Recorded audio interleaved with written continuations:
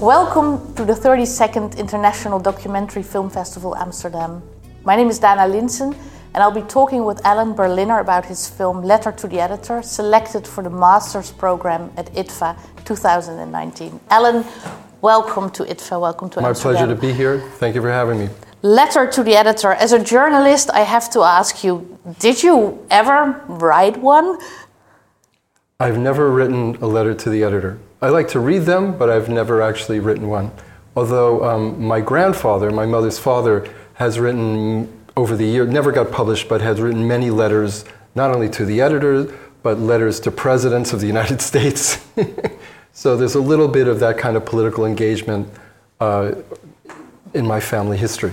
Could you say that your film that we're going to talk about now is in a way a letter to an editor, or to the editor of the New York Times, or? I see the film as a letter to the editor in a very general sense. It's a letter, because letters to the editor are not only written to the newspaper at the address, but they're also written to the readers. They're written to the public. So my letter to the editor, which is, I chose the title of the film as an idiomatic expression that's true to journalism, that's part of the journalism's vocabulary. But it's a letter written to the future, people who might see the film. It's a letter written to people in the current day who are reading the film.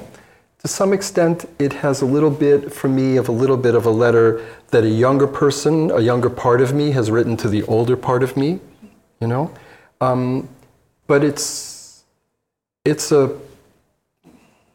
a declaration, it's a bit of a complaint, it's a bit of the state of things. I mean, I intended it to be a multi-leveled letter, but again, not literal, although I do speak in the film. It's an essay film, but you know, because it's a film, it's a pictorial letter. It's a letter told with images as much as anything else. And now maybe we have to talk a little bit about what kind of images, because when you think about film, usually we think about moving images, and those images move in another way. Yeah. But tell me, what kind of images do you use in the film? Well, the entire film is composed of newspaper photographs, paper. Every image in the film is derived from a printed copy, a daily printed edition of the New York Times. If it wasn't in the New York Times, it wasn't in the paper edition of the New York Times, it's not in the film. And that means that every photograph has, if they were there, creases, folds, stains, misprints, what have you, print through that comes from the page behind it. But the film is composed of paper photographs. And I have to admit, when I first started the film, I was, you know, slightly incredulous. Could I actually make a film composed entirely of newspaper photographs? Would that be interesting, or how could I make it interesting? And that was part of my challenge. And those newspaper photographs come from your archive, and you started to collect them or cut them out? I started in 1980, and you know, it was, the way that I like to describe it is, it started out as a hunch that became a vague idea, that became a process, that became a routine, that became a ritual. Eventually it became a project, you know. And I won't take you through, there are many, many more stages, but it became a kind of obsession. And then became, over time, became a kind of challenge to me as an artist. What is the role of an artist? What is my responsibility as an artist? And particularly in this political moment, about what to do with these photographs and what to do with their impact on me, and trying to understand how they function as codes in the world. And so it took everything I had to both tell the story, to make a film that was timeless in a way, because it's about the news and it's about journalism, it's about history, time passing, you know, but I also wanted to make it timely, you know, I wanted to make it of this moment, you know. I wanted to make it of the world that I live in, New York City, United States, but I also wanted to make it about the world you live in, the world we live in, I should say, regardless of where you live. So I'm always trying to negotiate and navigate through these kind of, not necessarily dichotomies, but these different realities that coincide and that connect and bring us together. Can we pick up a little bit on this idea of making the film timely in a time where newspapers are under threat and the news or the objectivity, or at least the kind of the objectified nature of news is also under threat? Yeah. Because there's also some clues to that in the film. So yeah, I mean, I'm making the film in a time when just this expression, fake news, was not even something that I would have ever even heard of. You know, no one considered it, that would become an inescapable part of the conversation. You know, had I made the film 5, 10 years ago, what have you, there would be siren. See, that's news. Something's happening now. That's news for someone. Siren's an important part of my film. It's a big sound. Where was I? You know, if I had made the film years ago, there'd be a section, as there is, on good news and a section on bad news. But now it's inescapable. There's good news, there's bad news, and then there's this fake news which has entered the conversation, and it's not likely to go away because things have changed and formulations and attitudes have are fortified, and people now believe, or people no longer trust the sources of the news they get, and the news they get from those sources on different part of what they call partisan divide. Yeah. You know, so that's in the moment I'm making this film.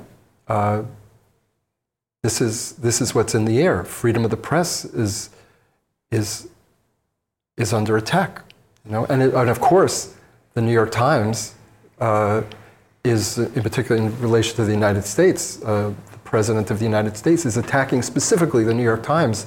I mean, he attacks many other news outlets as well, but the New York Times is one of his favorite organizations, institutions, media institutions to attack. So that became another kind of imperative for me to address in the film. So what did you, can I say, found out about the creation of news or something that is newsworthy through collecting, organizing, and then reassembling these photographs? Is there something in a photograph that makes it newsworthy or prone to attack? Well, that's a big question, and it's almost like asking me to synthesize one precise meaning to my film, and I'd like to think my film operates on many levels, so forgive me for deflecting for a moment. But I think that my film calls into question this issue of trust, and I see that photography is, and photojournalism is, something that we can, for the most part, rely on. It is our connection to historical memory, and it is something that we all rely on a lot. Studies have shown that, for instance, when it comes to historical events, people are much more likely to remember a photograph that they're shown rather than a video that they're shown of the same thing. So photography is key, and I'm struck by the problem that we all face, which is a crisis of trust, who to trust, and both in terms of where news is coming from, the source of news, because news sources now can use mastheads, can use headlines that are graphically similar to news sources that we have learned to trust over the years. And even if they're different, if they can look professional, they're believable. And there is this question that false news, fake news, so to speak, can be injected into the nervous system of our culture, into the news, and it doesn't have to be true, but it can go viral, or it can just stay there and poison people's lives, poison policies, poison relationships between countries, poison our lives. And if I can quote from a line from my film, before the facts have a chance to catch up. You know? So that's an inherent crisis that we all face all over the world. And so I wanted to think that I like to think that my film can address that, is addressing that, I should say. This is also being addressed very much in the voiceover, or in that essayistic part of the film. When did you start to work on the voiceover? Because the film also addresses many other, say, themes or categories that have to do with these photographs. Well, this is a chicken and egg question, and there is no answer to the chicken and the egg question. I can only say that my film is, as someone who has made collage films basically his whole life,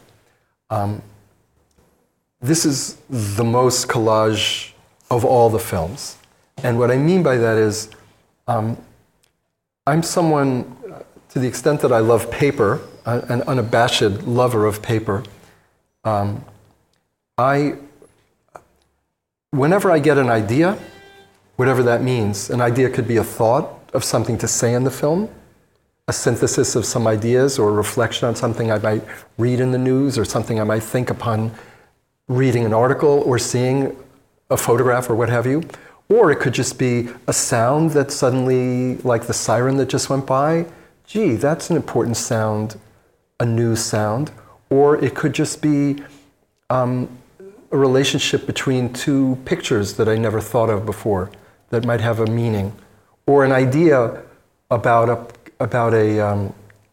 category of pictures that I think might juxtapose with another. All my point is that whenever I get an idea, I write it down. And so there's no order to the ideas. They don't come sequentially. They don't come in any logical order. And I just write them all down. And sometimes I let like a week go by and I have the joy, because it really is fun, to see a whole stack of papers, you know, or sheets of paper with 10 little jottings down of things, depending, you know. And half the time I don't even remember what I wrote. In fact, I don't remember. And sometimes I can't read my handwriting because I wrote it in the middle of the night on a pad next to my bed, or I wrote it when I woke up in the morning, or who knows when.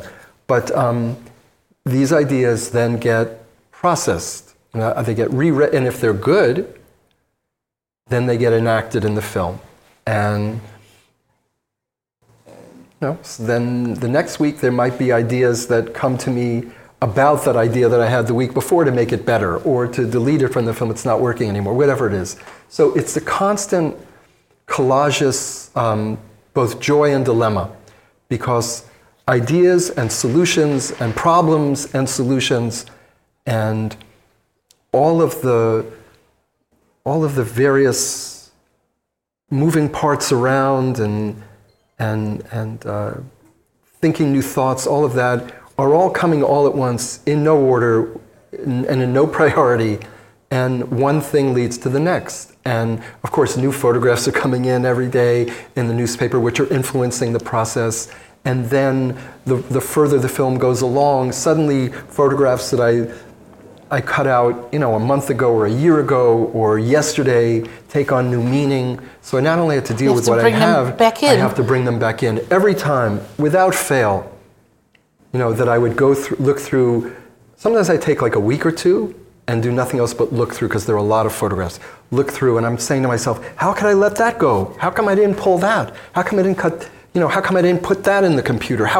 And then I realized the context is always changing, the process is always evolving, and so that's normal. But that also means that the film like this is never finished, which is the big frustration of archive, of course. So at what point, or was there just a deadline, but at what point did you think, okay, this is it for now? Well, 1980 to 2019 was a nice 40-year parenthesis. Anniversary. Yeah, it had a nice even round number. That sounds like fireworks. I think there's already fireworks. Right, and that's another sound going in my film. on. That's another sound celebration in your film, well, maybe that's also a very nice sound to end our little talk right now and encourage people to light some fireworks for the newspaper industry. You got it. Thank you, Alan, for being with us. Thank you, my pleasure. Thank you for listening to this episode of the IDFA 2019 podcast. Please rate, review, and subscribe to other episodes in the podcast app of your choice.